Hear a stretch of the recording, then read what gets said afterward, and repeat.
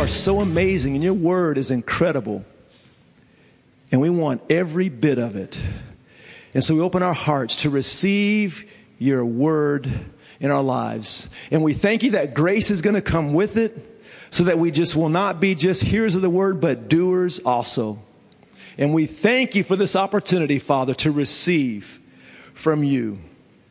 And we thank you for this wonderful gift to the body. And we bless him. And Father, we bless you in Jesus' name. Amen. Hallelujah. It's good to be here. My wife wasn't able to make it. She is babysitting one of our granddaughters. And so she gives greetings. She really misses everybody. She really wanted to come, but that didn't work out. And to tell you how much I enjoy being here is that this is our 34th wedding anniversary. And and my wife's at home and I'm here. So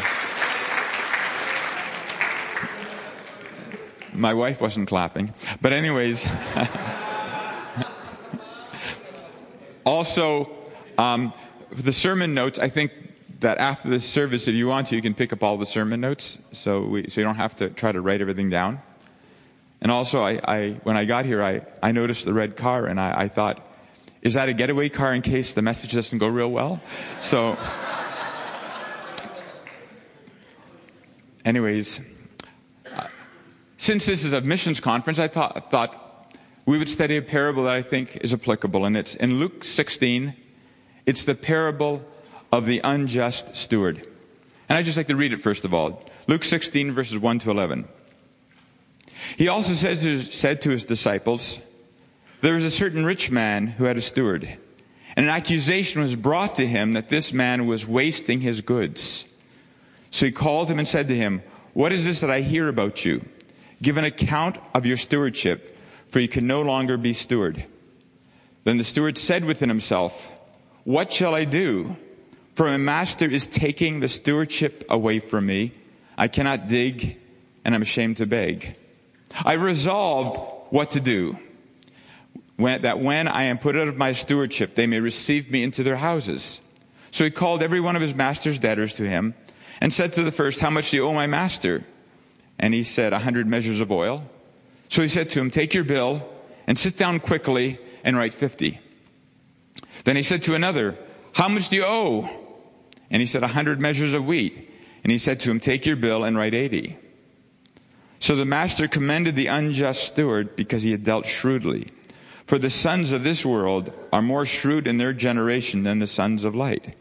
And I say to you, make friends for yourselves by unrighteous mammon, that when you fail, they may receive you into an everlasting home. He who is faithful in that which is least is faithful also in much. And he who is unjust in what is least is unjust also in much. Therefore, if you have not been faithful in the unrighteous mammon, who will commit to your trust the true riches? Of all the parables that Jesus taught, the parable of the unjust steward seems on the surface to be one of the most perplexing from a number of different perspectives. This parable has puzzled many people through the ages. How is it that an unjust steward, about to be relieved of his position, gains praise from his employer when he ends his career by stealing even more from him? The real puzzle of the parable is this.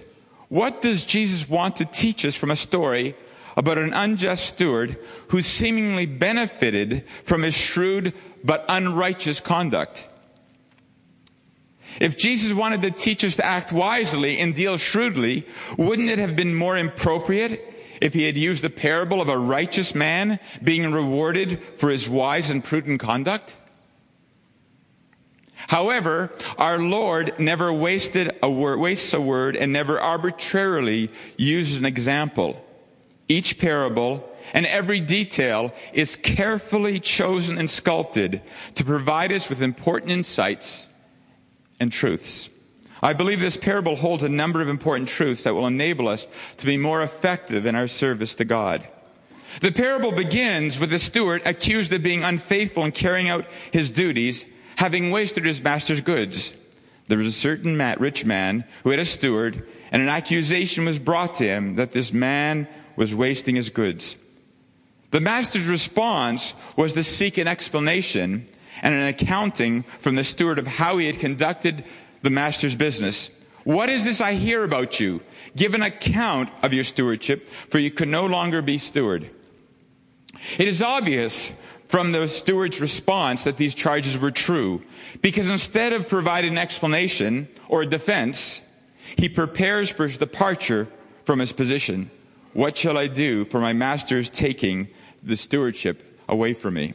The true colors of the steward were even revealed further by his solution to his very imminent career change. The steward began by contacting each one of his master's debtors and reducing their debts at the master's expense in the hope that he would win their favor. Then once he lost his position as steward, they would receive him into their own homes. In other words, he was looking for free room and board. Up to this point, the story, one may wonder what the purpose of this parable is, or what principle is Jesus trying to teach us. Initially, one may conclude it shows how sinful man is corrupt and cannot be trusted. However, in an interesting twist, as the parable continues, rather than the steward being punished for his dishonesty once his actions were exposed, his master instead commended the unrighteous steward because he had dealt shrewdly. Even more startling is that Jesus himself commented on the actions of the unjust steward in such a way as to indicate we, as believers and followers of Christ, should learn something from his actions. For the sons of this world are more shrewd in their generation than the sons of light. So he's saying, learn from this guy. Follow his example. These were Jesus' words before he sent out his disciples. Behold, I send you out as sheep in the midst of wolves. Therefore be as wise as serpents and harmless as doves. We need to be as harmless as doves, but we need to be as wise as serpents. About 15 to 20 years ago, 15, 16 years ago, one day, as I was reading this parable, I felt that God wanted me to understand what it meant because I needed to apply it to my life. As some of you know, I've been in business, so I was running a business. So I felt I needed to understand this parable. So I went and I asked a number of Christians, men of God that I really trusted. I said, what does this parable really mean? He said, well, and they had some kind of vague ideas, but nobody really could tell me. Well, I'm not really quite sure exactly why he used that illustration. So anyways, I began praying, saying, God, I feel you want me to understand this parable, but what does it mean? So I went on, maybe a number of weeks went by, and then it was already October in Canada. And, in October, the leaves all fall. I don't know if you have that here, but they fall. But we have lots of leaves that fall. Anyways, and we had a big backyard. And so I borrowed a gas-powered leaf blower. You know those things you strap on the back? Looks like you're going to war. You have the headsets and you're blowing. And so anyways, as I am blowing these leaves and I'm praying in tongues, and I'm just blowing these leaves and blowing them. And all of a sudden, a question comes to my mind. And the question was this. If your next door neighbor asked to borrow the leaf blower, should you let him? And he had been a nasty neighbor. But me being a good Christian, I responded in my thoughts, sure, as long as he puts the gas in.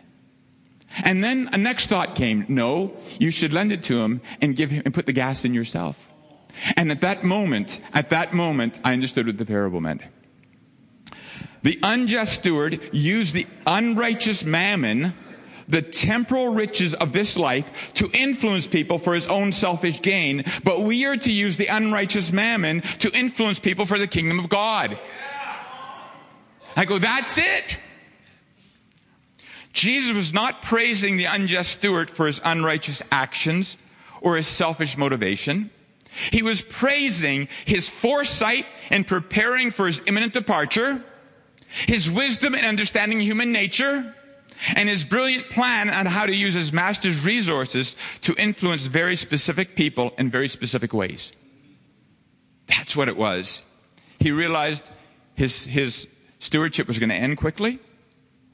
He had the wisdom to understand human nature, and he had a brilliant plan of how to use his master's resources to help him. In the parable of the unjust steward, there's a pattern for effective evangelism.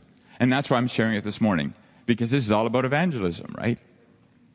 We are going to study this parable to learn some specific ways we can influence people for the kingdom of heaven. Sometimes Jesus used parables to provide comparisons, and sometimes to provide contrasts for us to understand how we are to live according to God's principles. In the parable of the unjust steward, Jesus employs both comparisons and contrasts. So let's start off in verse 1 again. He also said to his disciples, "There was a certain rich man who had a steward, and an accusation was brought to him that this man was wasting his goods." The parable compares God with the rich man. The parable begins with, "There was a certain rich man," speaking of God, who's infinitely rich, and everything always begins with him and emanates from him. Next, the parable introduces the rich man's steward. A steward is one who is employed in his master's service to carry out the master's affairs for the benefit of his master. Believers could be compared to the steward, because once we have received Christ, we are called into his service to see the fulfillment of God's will in our lives and in the lives of those around us. For you were bought at a price, therefore glorify God in your body and in your spirit, which are God's. We have received Christ, we are now stewards of the King. In Luke 12:42, Jesus used another parable to illustrate how we as believers are his stewards and how we will be rewarded if we are found to be faithful. And the Lord said, "Who then is that faithful and wise steward whom his master will make ruler over his household to give them their portion of food in due season?" In 1 Corinthians 4:1, Paul speaks about the stewardship he had been entrusted with, saying, "Let a man so consider us as servants of Christ and stewards of the mystery of God." What an amazing stewardship, to be stewards of the mysteries of God. If we are willing to spend time in his word and in prayer, God will also reveal his mysteries to us, so we too can be stewards of the mysteries of God. But it requires for us to spend time in his word and prayer so we can understand those mysteries and then be stewards of those mysteries. Paul continued on in 1 Corinthians 4, verse 2, that not only is it an amazing blessing to be entrusted by God to be his stewards, but we also have the responsibility to be faithful stewards. Moreover, it is required in stewards that one be found faithful. What is the heart of this great mystery entrusted to us? Great is the mystery of godliness. God was manifest in the flesh, justified in the Spirit, seen by angels, proclaimed among the Gentiles, believed on in the world, and was received up in glory. That's the mystery. That's the heart of the mystery that we've been entrusted with. And we say, well, I understand that. No, we don't. We get glimpses of it. We're growing in it. But it is so marvelous that if we have a full grasp of it, even as Pastor CJ, I'm too informal, Pastor CJ was saying, is to rejoice because we grasp the mystery. The mystery. Wow. You know, sometimes when I get discouraged or I get weary, I stop and I have to spend time worshiping God and meditating on what Jesus did. That God came down as a man and lived the perfect life, and he died for me. That God came down and start to even grasp a glimpse of this.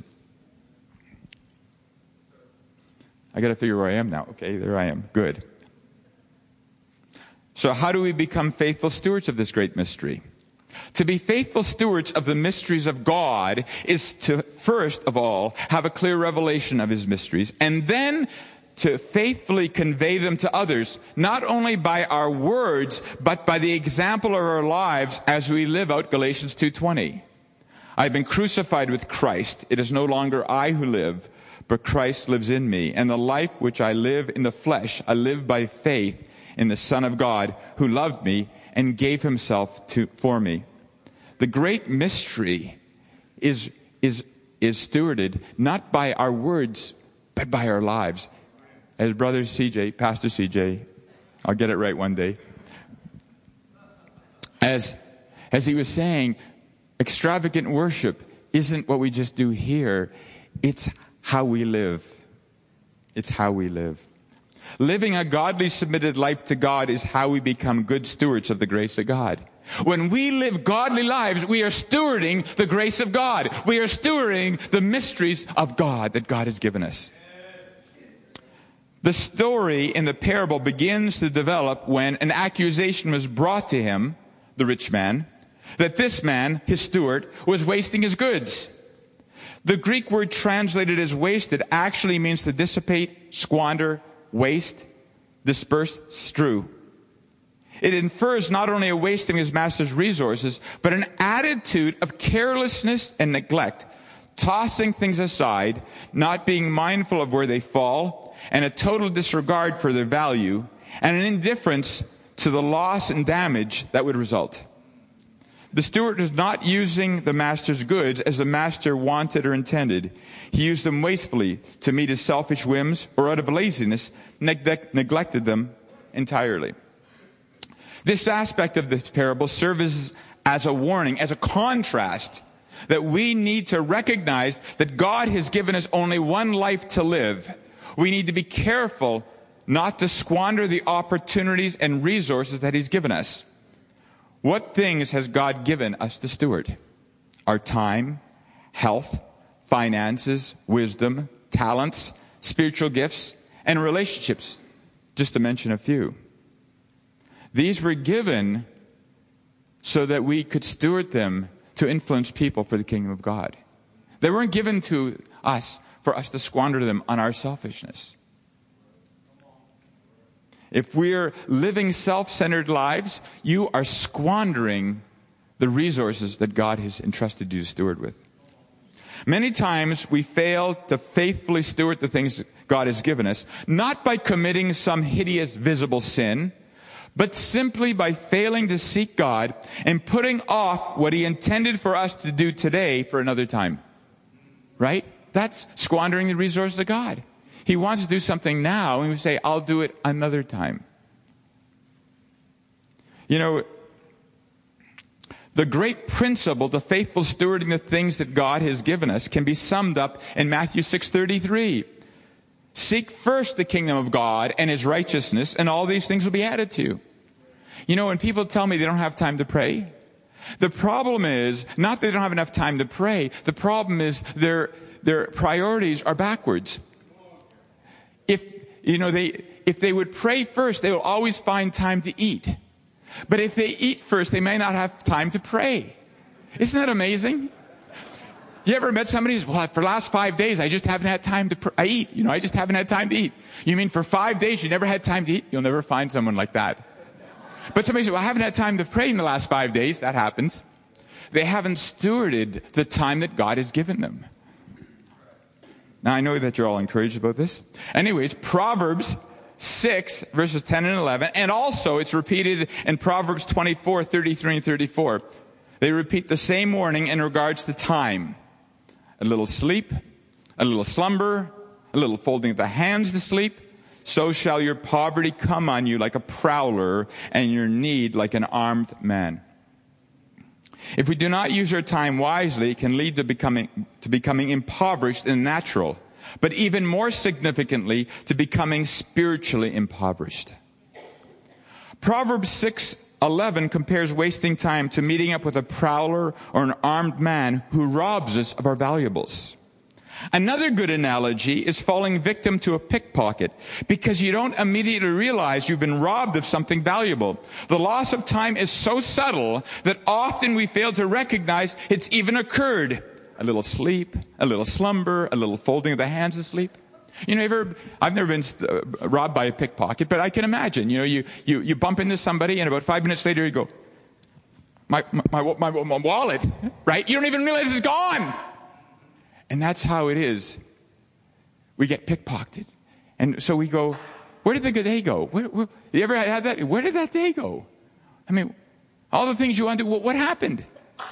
You didn't steward the time that God gave you.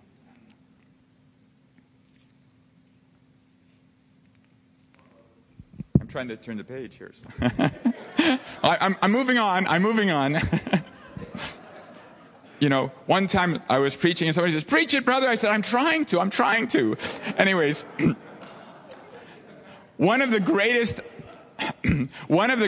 resources that God gives to us is time. And often we fail to be good stewards of how we spend it. For one to waste most things requires some degree of effort. Even wasting money requires a certain degree of effort to actually spend it. The amazing thing about wasting time is that it doesn't require us to do anything. Like if I said, well, here's $50 wasted. Well, I got to go downtown. I got to go to a store. I got to buy something. I got to come back. But to waste time, you don't have to do anything. Isn't that amazing? The way we waste time sometimes is we spend it on things that the world thinks are valuable, but are wasted because it's not for God's kingdom. Somebody says, "Oh, look, you're very successful. You're doing this and you're doing that." But we're doing it for ourselves. To the world, they say, "You're using your time wisely." But we're stewards of God's time, and we're wasting it because we're not using it for His kingdom.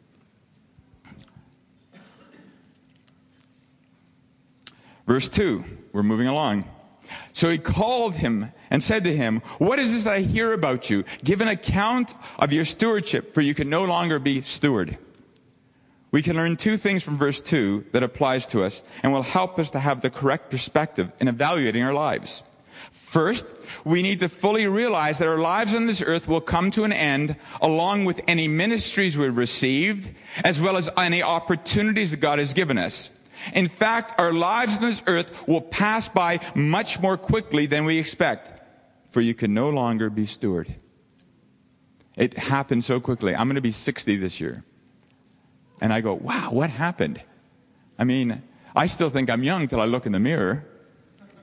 Or my wife reminds me. No.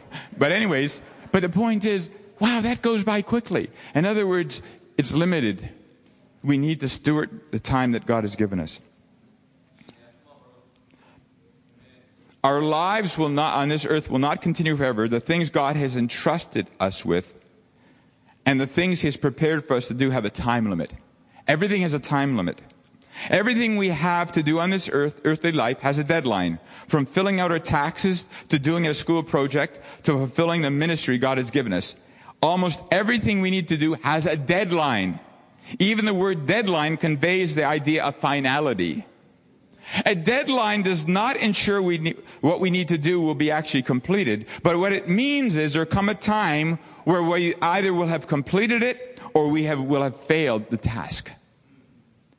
In other words, when I had my grade 10 history project, if there was no deadline, I could say even today, well, I'm still working on it.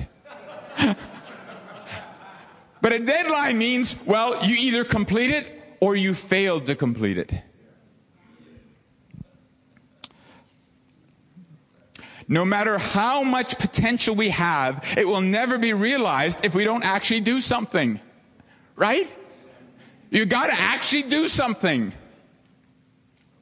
The people who have impacted the world the most are not necessarily the ones that have been most gifted or intelligent, but the ones that actually did something. You know, they did a study one time on scientists, and they studied a whole bunch of brilliant scientists, and the ones that, then they studied what the difference is between the ones that came up with tremendous discoveries and ones that just never really came up with really tremendous discoveries.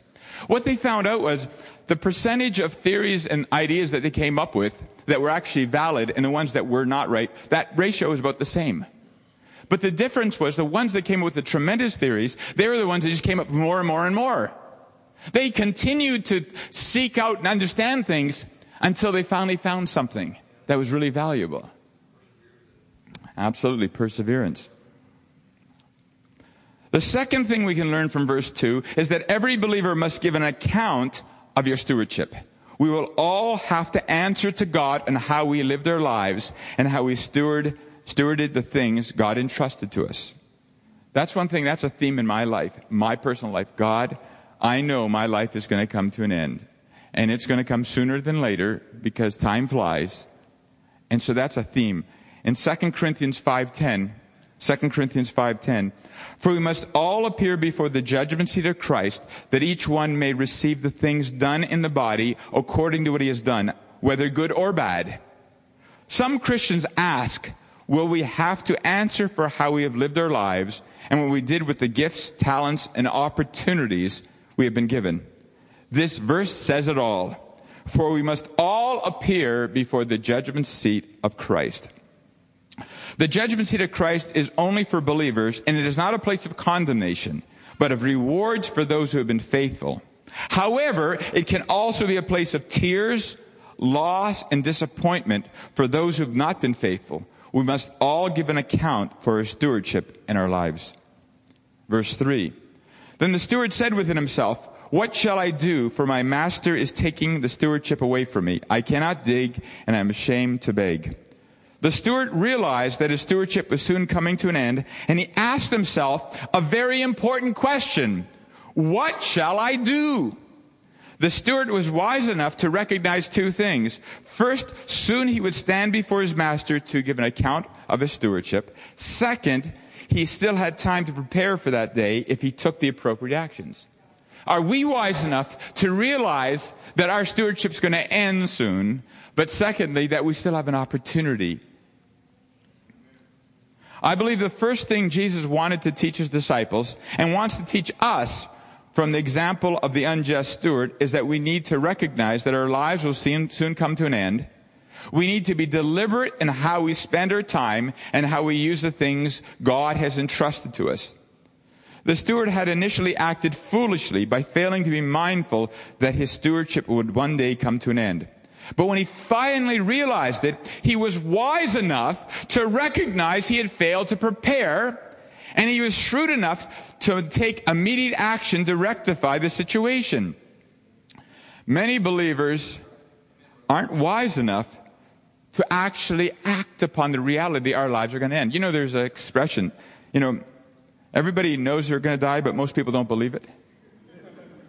Right? They keep living their lives as if they're not going to die.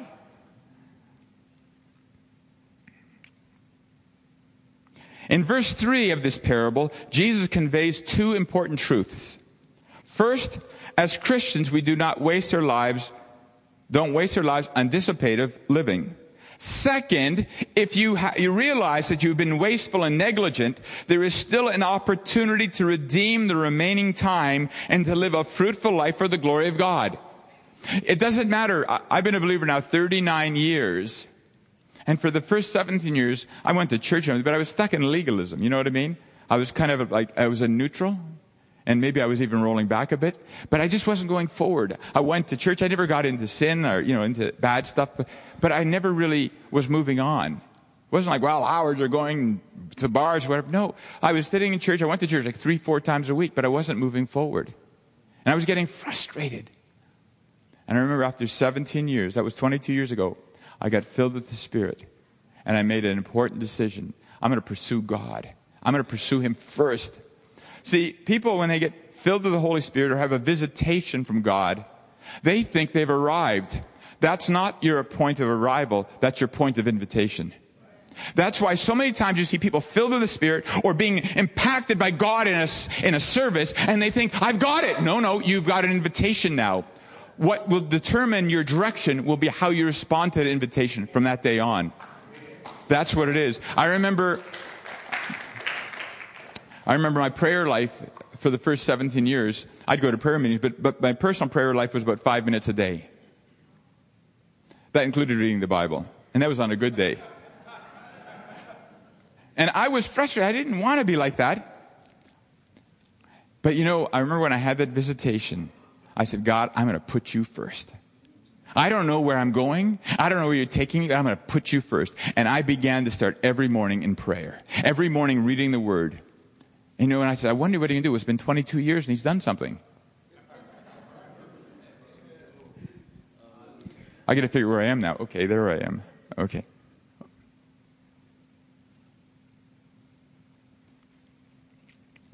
I figure, okay, assuming first. Okay, verse 3, there I am there. Okay.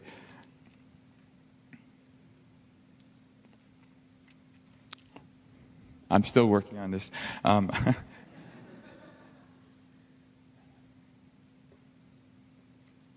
going to do this. See, normally I have an iPad so I can read my notes when I can follow myself. This is pretty bad, eh? This is pretty bad. Oh, wait a second. Maybe this page is better. Oh, that's a better page. Yeah. And I pride myself in being organized. So, okay, so I said, so second, if you realize that you've been wasteful and negligent, there's still an opportunity to redeem the remaining time and live a fruitful life for the glory of God. So I wasted first 17 years, but God redeemed it because I began to follow him. So don't feel like, oh, how many years have I wasted? And you know what I found out later? As I began to grow, even those 17 years, God had imparted things to me that started coming forth as I began to seek him. If we realize that we've been wasteful with our times in our lives, the most important thing for us to do is learn from our mistakes and not to continue the same cycle of failure. We can change our focus from our past failures and look to Christ, who will lead us to live fruitful lives. Regret will cause us to live in the shadow of our failures and lead to the paralyzing effect of condemnation. Neglect will cause us to ignore our failures, resulting in us repeating them. So if you feel condemned, you're not going to move. Oh, I'm such a mess. I've just wasted so much. Well, that will paralyze you. If you neglect it, you will continue to repeat the cycle. But he wants to take our eyes off our failures and look to him. God has a wonderful promise for those who are willing to repent and turn to him. So I will restore to you the years that the swarming locust has eaten, the crawling locust, the consuming locust, and the chewing locust, my great army which I sent among you. The key to restoration is to understand that our part and God's part. If you don't understand those two differences, you're not going to make it. You're going to get bogged down. We are the ones who turn to God in repentance, obedience, and submission. He is the one who brings the restoration, healing, and fruitfulness in our lives. So I will restore to you the years that the swarming locust has eaten. In other words, don't think, how do I fix my mess up? How do I move forward? No. Our thing is we look to God, we repent, and we just submit and obey him. He's the one that does all the rest. The opportunities of the past are gone. But God will provide us new opportunities so we can live fruitful, victorious lives. Isn't that wonderful? Ephesians 5, verses 15 to 18. Ephesians 5, 15 to 18. Be very careful then how you live, not as unwise, but as wise, making the most of every opportunity because the days are evil. Therefore do not be foolish, but understand what the Lord's will is. Do not get drunk on wine, which leads to debauchery. Instead, be filled with the Spirit. A maxim for Christian stewardship could be very careful how you live, make the most of every opportunity, understand what the will of the Lord is, be filled with the Spirit. So that you can use that for a Christian maxim of stewardship. Verse 3 again. Then the steward said within himself, what shall I do? For my master is taking the stewardship away from me, and I cannot dig, and I'm ashamed to beg. The steward evaluated his situation and came to two conclusions. I cannot dig. I do not have the strength or the ability to dig or do manual labor. Second, I'm ashamed to beg. I don't want to be put to shame by the poverty that I will experience when my stewardship ends. How do these two facts apply to believers?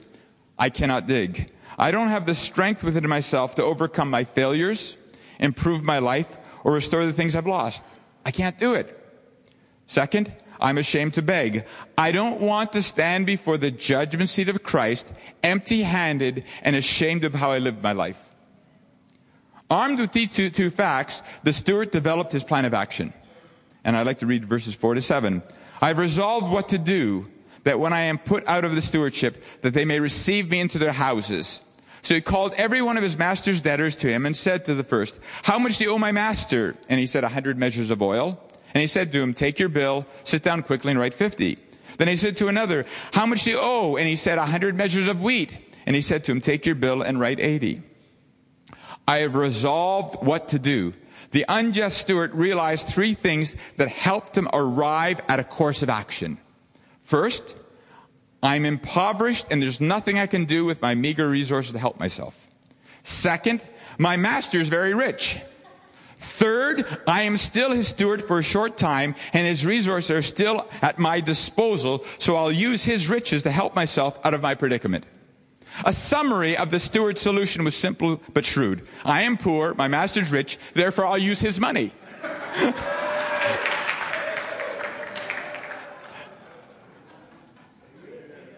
Right? See how the parable really is fitting together?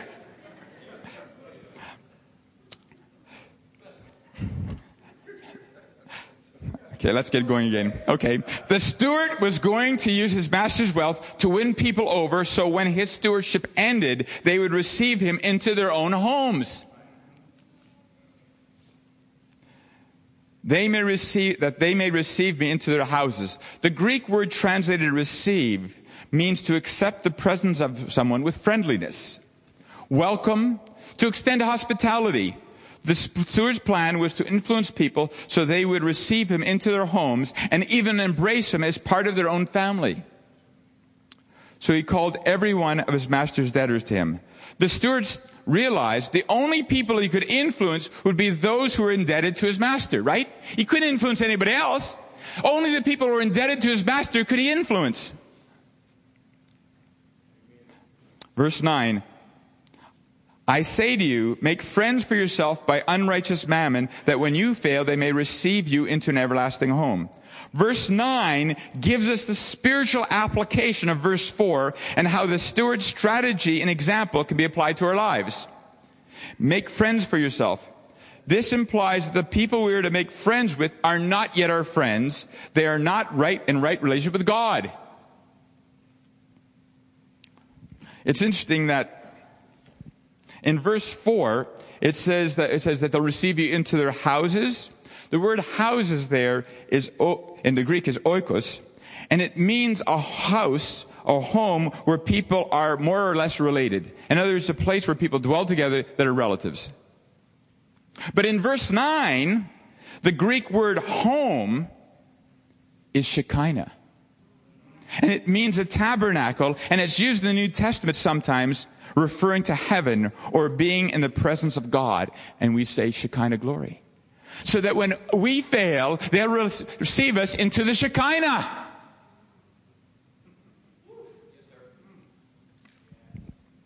The ones whom the steward influenced were indebted to his master. This speaks of those who have not yet received Jesus Christ as their Lord and Savior and are still under the weight of their sins and transgressions by unrighteous mammon. The method by which we are to influence those who do not know Christ is by using the unrighteous mammon of this life. Mammon is an Aramaic word meaning wealth and riches with a strong negative connotation, and it can simply be translated as worldly wealth and riches. By describing the riches of this world as unrighteous mammon does not mean that the riches in themselves are evil, but only that they have no eternal value.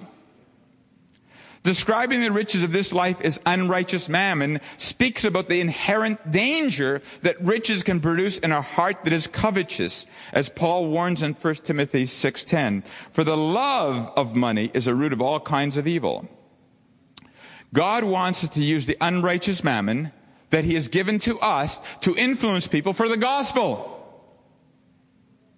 By being generous to others with the things God has given to us, others can understand the generosity of Christ and of the gospel, and it will help them to understand God's gracious and generous invitation to receive forgiveness and redemption.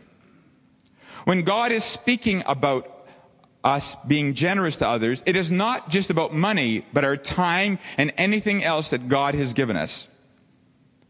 That when you fail, they may receive you into an everlasting home.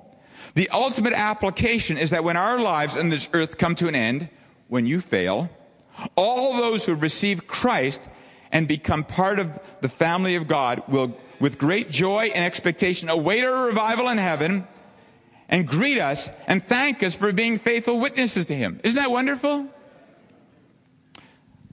A friend of mine, he's a pastor. He's now in his late 60s. But he lived in one of our provinces called Newfoundland. It's called the Rock. It's out in the Atlantic Ocean there. And when he was a young man, he was a heavy drinker and kind of obnoxious. And there's one older Christian man that kept trying to witness to him. And he kept reaching out to him. And Troy would always be rebuffing him, you know. But he kept reaching out to him. Finally, Troy moved to another part of Canada. And then a short time later, he got saved. And then not only that, but he went to Bible school and he went into ministry. Well, many years goes by, maybe 40. And one day, Troy is sitting at home, and the thought comes to him to phone that man up and tell him that he actually received Christ. And to let him know that the things that he had planted in his heart before were used by God to bring him to salvation. Anyway, so he finds this guy's phone number and he phones him up. And he introduced himself again and reminds him. And of course, the guy remembered him. And he said, I just wanted to phone you to tell you that what you did for me wasn't a waste. But through your witness, I've come to Christ. And not only that, but I've become a pastor. And the phone line went silent. Just totally silent. And then a few moments later, he heard weeping on the phone. And the man said, I was just sitting here and I was talking to God. And I'd just been diagnosed with terminal cancer. And I was sitting here thinking, God, has my life meant anything to anyone? All the people I've witnessed to, all the people I've tried to reach out to, and I've never seen anything. Has my life meant anything to anyone for you, Lord? And the phone rings. And Troy said, because of you, I have become part of the kingdom.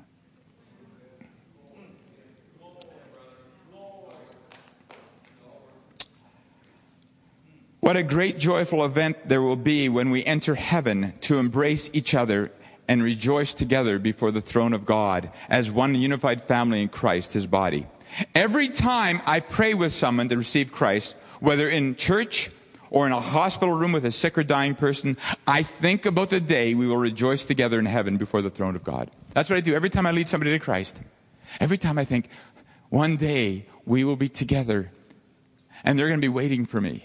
If they get there before me, right? They're going to be waiting for me. And they're going to say, thank you. Thank you.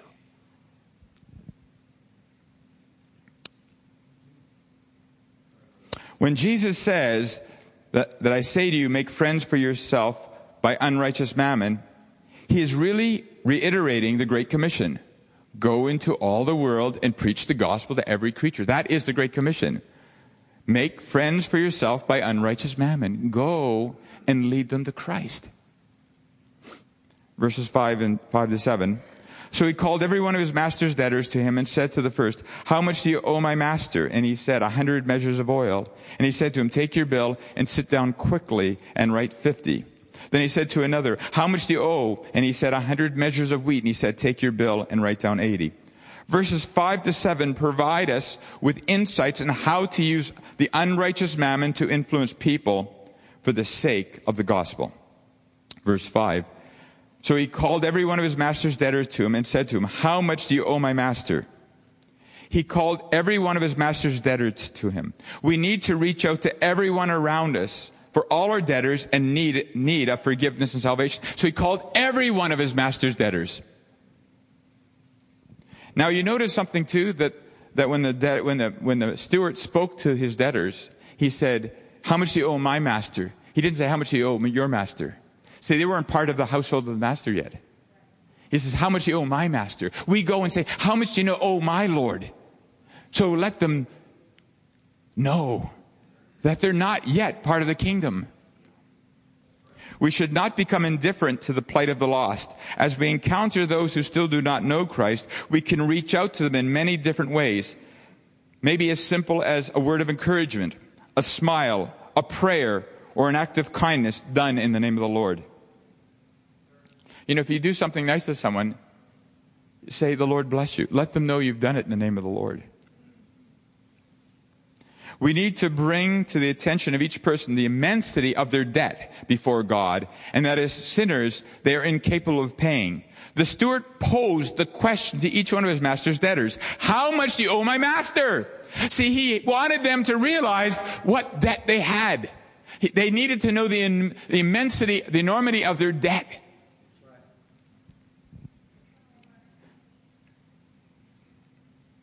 In recent times, it has become unpopular, even among Christians, to point out that we are all sinners and that the eternal consequences, if not rectified, is eternal damnation in the lake of fire. We need to point out to people that they have a debt that they cannot pay. A friend of mine, a close friend of mine, a number of years ago, he had an open vision of hell. And it was the most biblical vision of hell I've ever heard. And the horrific... And I won't go into it now. Maybe another time I'll speak about hell. But anyways, but when we contemplate what it means to be separated from God and from everyone else for all eternity. For all eternity. See, the soul is eternal, but without a spirit, they're dead. They're conscious, but they're dead, living a conscious death for all eternity. I remember one time there was a man, he retired from where I was working. He was about 67 years old, but a very nice guy, always dressed up in a suit, very polite. And whenever he talked about God, he just sort of totally dismissed it. In a very nice way, but dismissed it. Anyways, he retired.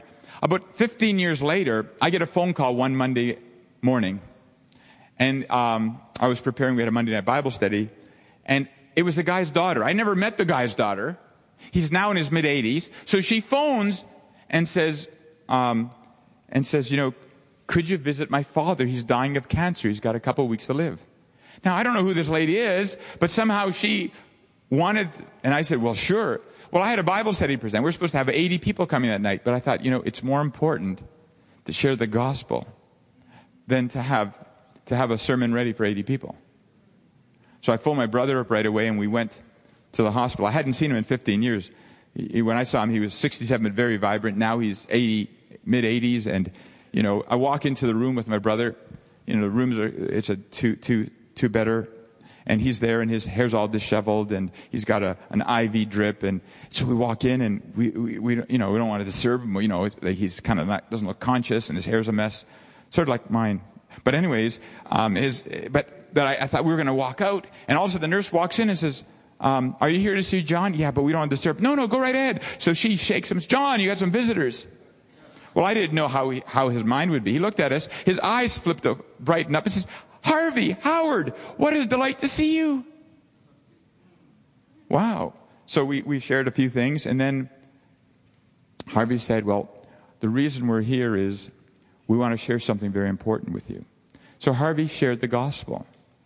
And then we asked this question: have you ever received Jesus Christ as your Lord and Savior?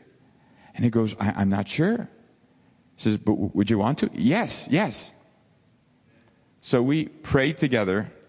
And after he finished praying, as soon as he finished praying, he opened his eyes and opened his mouth and said, Hallelujah! I thought he became Pentecostal.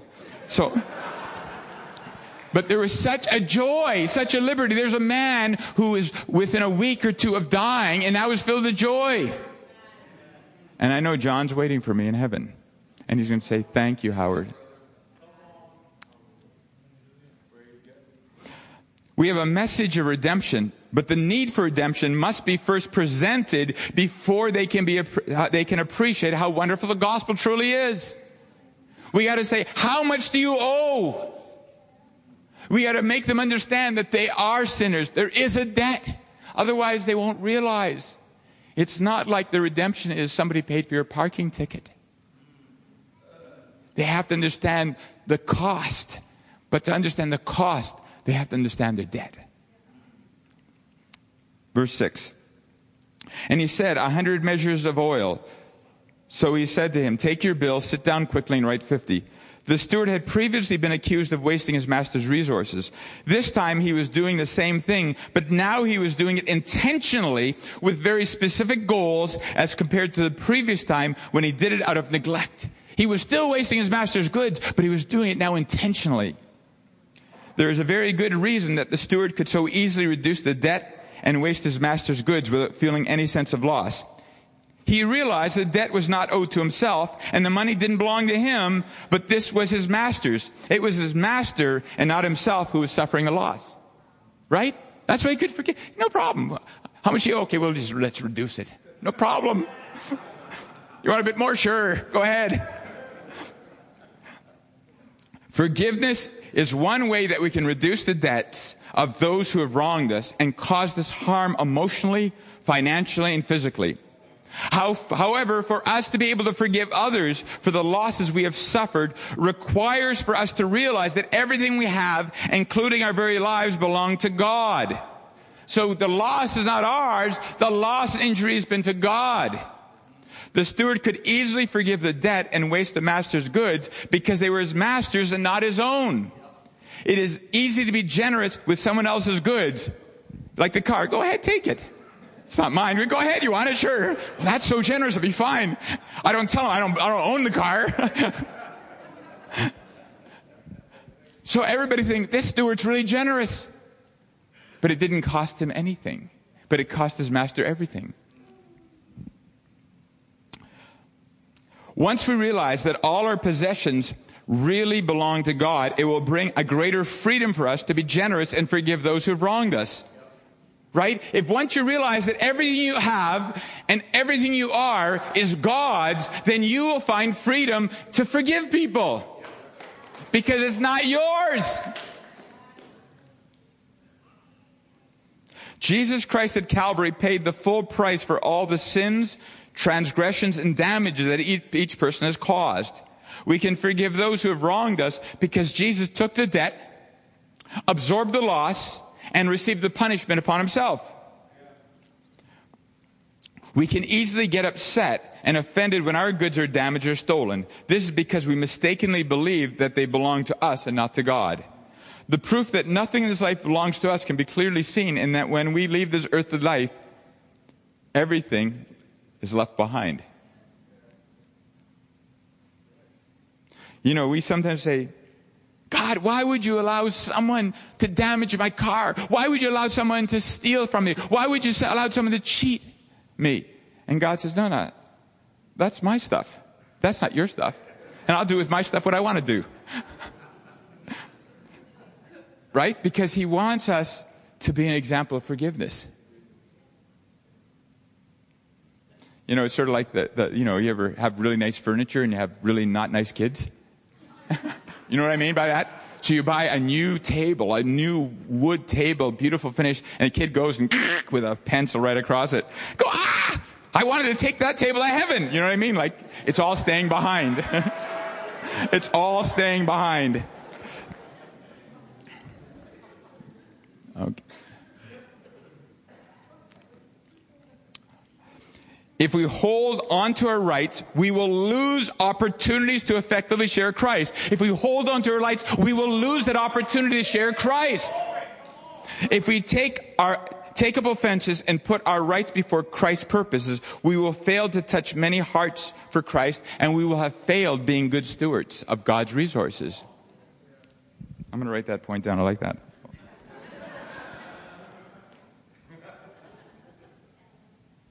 Well, you don't like my notes, but I like them.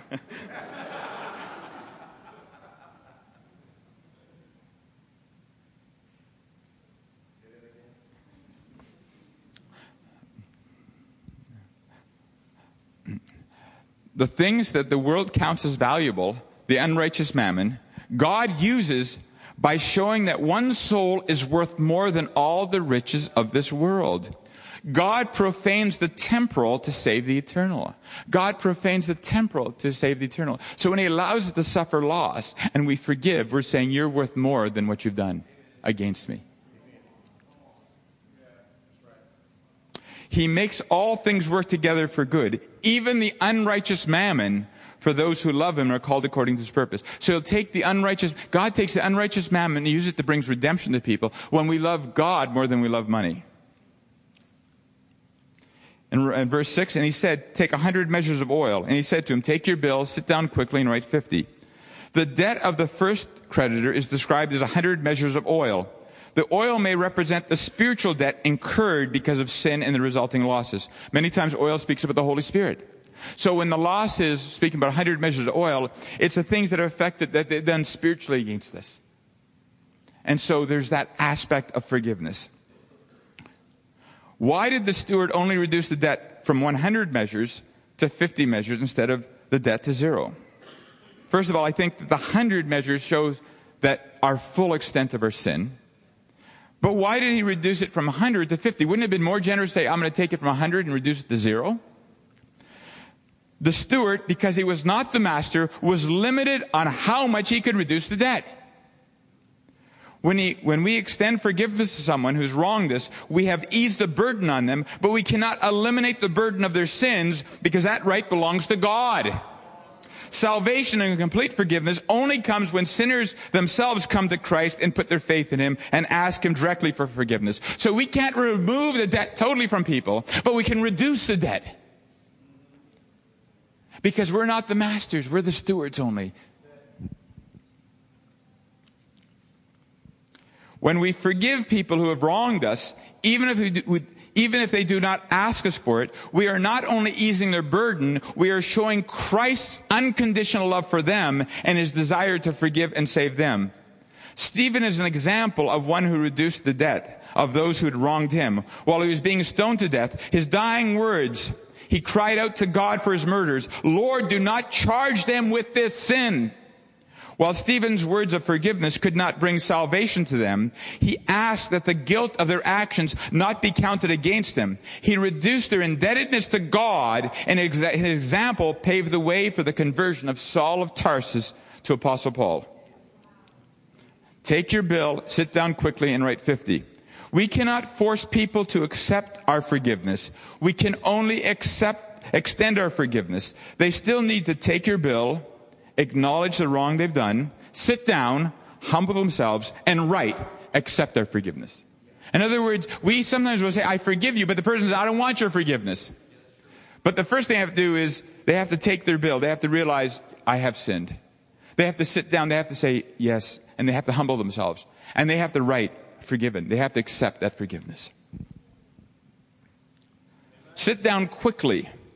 The call of the gospel is an urgent call, and at any moment one's life could end, and we must not be reluctant to share our faith with those that are perishing. Verse 7. Then he said to another, how much do you owe? And he said, 100 measures of wheat. And he said to him, take your bill and write 80. The debt of the second creditor is described as 100 measures of wheat. While the oil may represent the spiritual consequences of sin, the wheat may represent the natural consequences and losses that result from sin. Perhaps people have stolen from us or cheated us. We must learn to forgive them and not seek vengeance. If we do not forgive them and release them, not only are we hindering God's dealing with them, we are handing ourselves over to the tormentor until we do forgive them. By reducing the debt, we lift some of the burden of their sins off of them so they can receive the gospel message. And we do this by, first, forgiving them so that they do not feel shame around us and we can draw closer to them. If you don't forgive someone, you'll never be able to share the gospel because every time they see you, they're going to feel ashamed of what they've done. Second, we become an example of how God is a God of forgiveness. When they see how we forgive, they go, you mean God's a forgiving God? And third, we lighten their burdens in life so they can experience even a slight measure of what it feels to be forgiven. When someone has wronged you and you forgive them and they accept that, they can feel a little bit of what it means to feel forgiven. But he says, but then they say, I want to go to God and get that full forgiveness, that all these burdens. How many times have you prayed for people to receive Christ and afterwards, what do they say? I just feel like a huge weight has been taken off me, right? How many times people have said that? Verse 8. So the master commended the unjust steward because he dealt shrewdly, for the sons of this world are more shrewd in their generation than the sons of light. We notice that the unjust steward acted shrewdly and was very deliberate in his actions and did not just carelessly throw around his master's goods.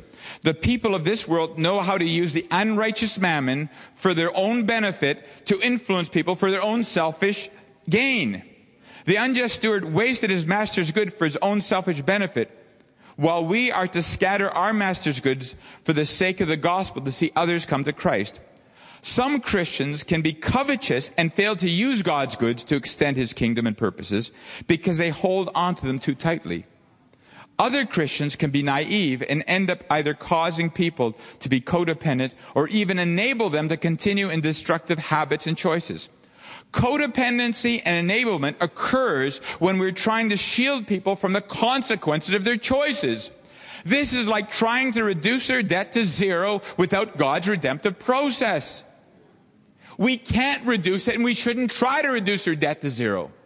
If someone is going to keep smashing their head against the wall, I'm not going to put my hand between their head and that wall. But when they do stop, I'll hand them a Band-Aid. Right? We can't stop people, and we are not to try to stop them from experiencing the consequences of the choices, but we're there to come alongside of them, to lead them to the one who can free them and forgive them and redeem them. We are not to try to be their Savior, but to lead them to the Savior. Proverbs 11:30, the fruit of the righteous is a tree of life, and he who wins souls is wise, the wise steward. The world knows when and how to be generous to win people over to themselves. However, we as believers are to be wise with the unrighteous mammon God has put into our stewardship, for he who wins souls is wise. In other words, some Christians are naive, and they just help everybody without praying, God, how do I help this person? How much? How shouldn't I? Because sometimes I have done things where I've helped people, and I realize I've enabled them to continue walking in a destructive way. I know, a few other people say, yeah, I know that too.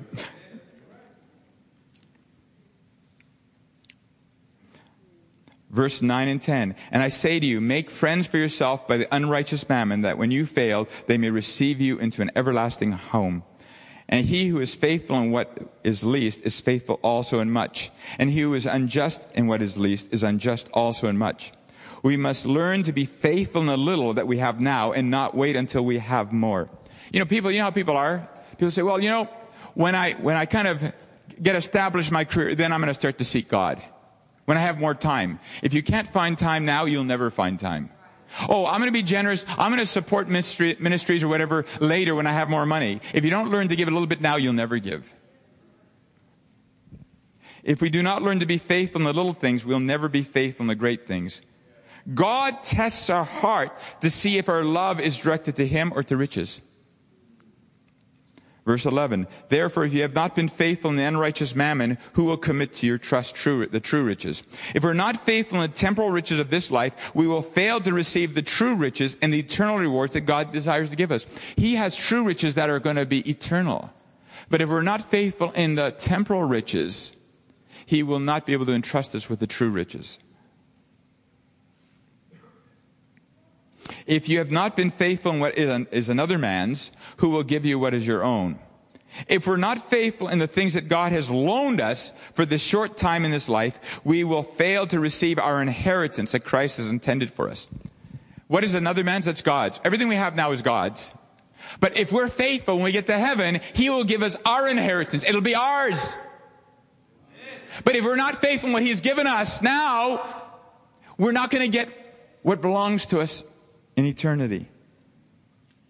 No man can serve two masters, for either will hate the one and love the other, or else he will be loyal to the one and despise the other. You cannot serve God and mammon. We cannot serve God and mammon. One we will love and cherish, and the other we will hate. We will either profane God or profane mammon. Do you know how many Christians profane God? Because they seek after wealth. And people say, is that how a Christian lives? If that's how Christians are, I don't want anything to do with them. That's what people will say.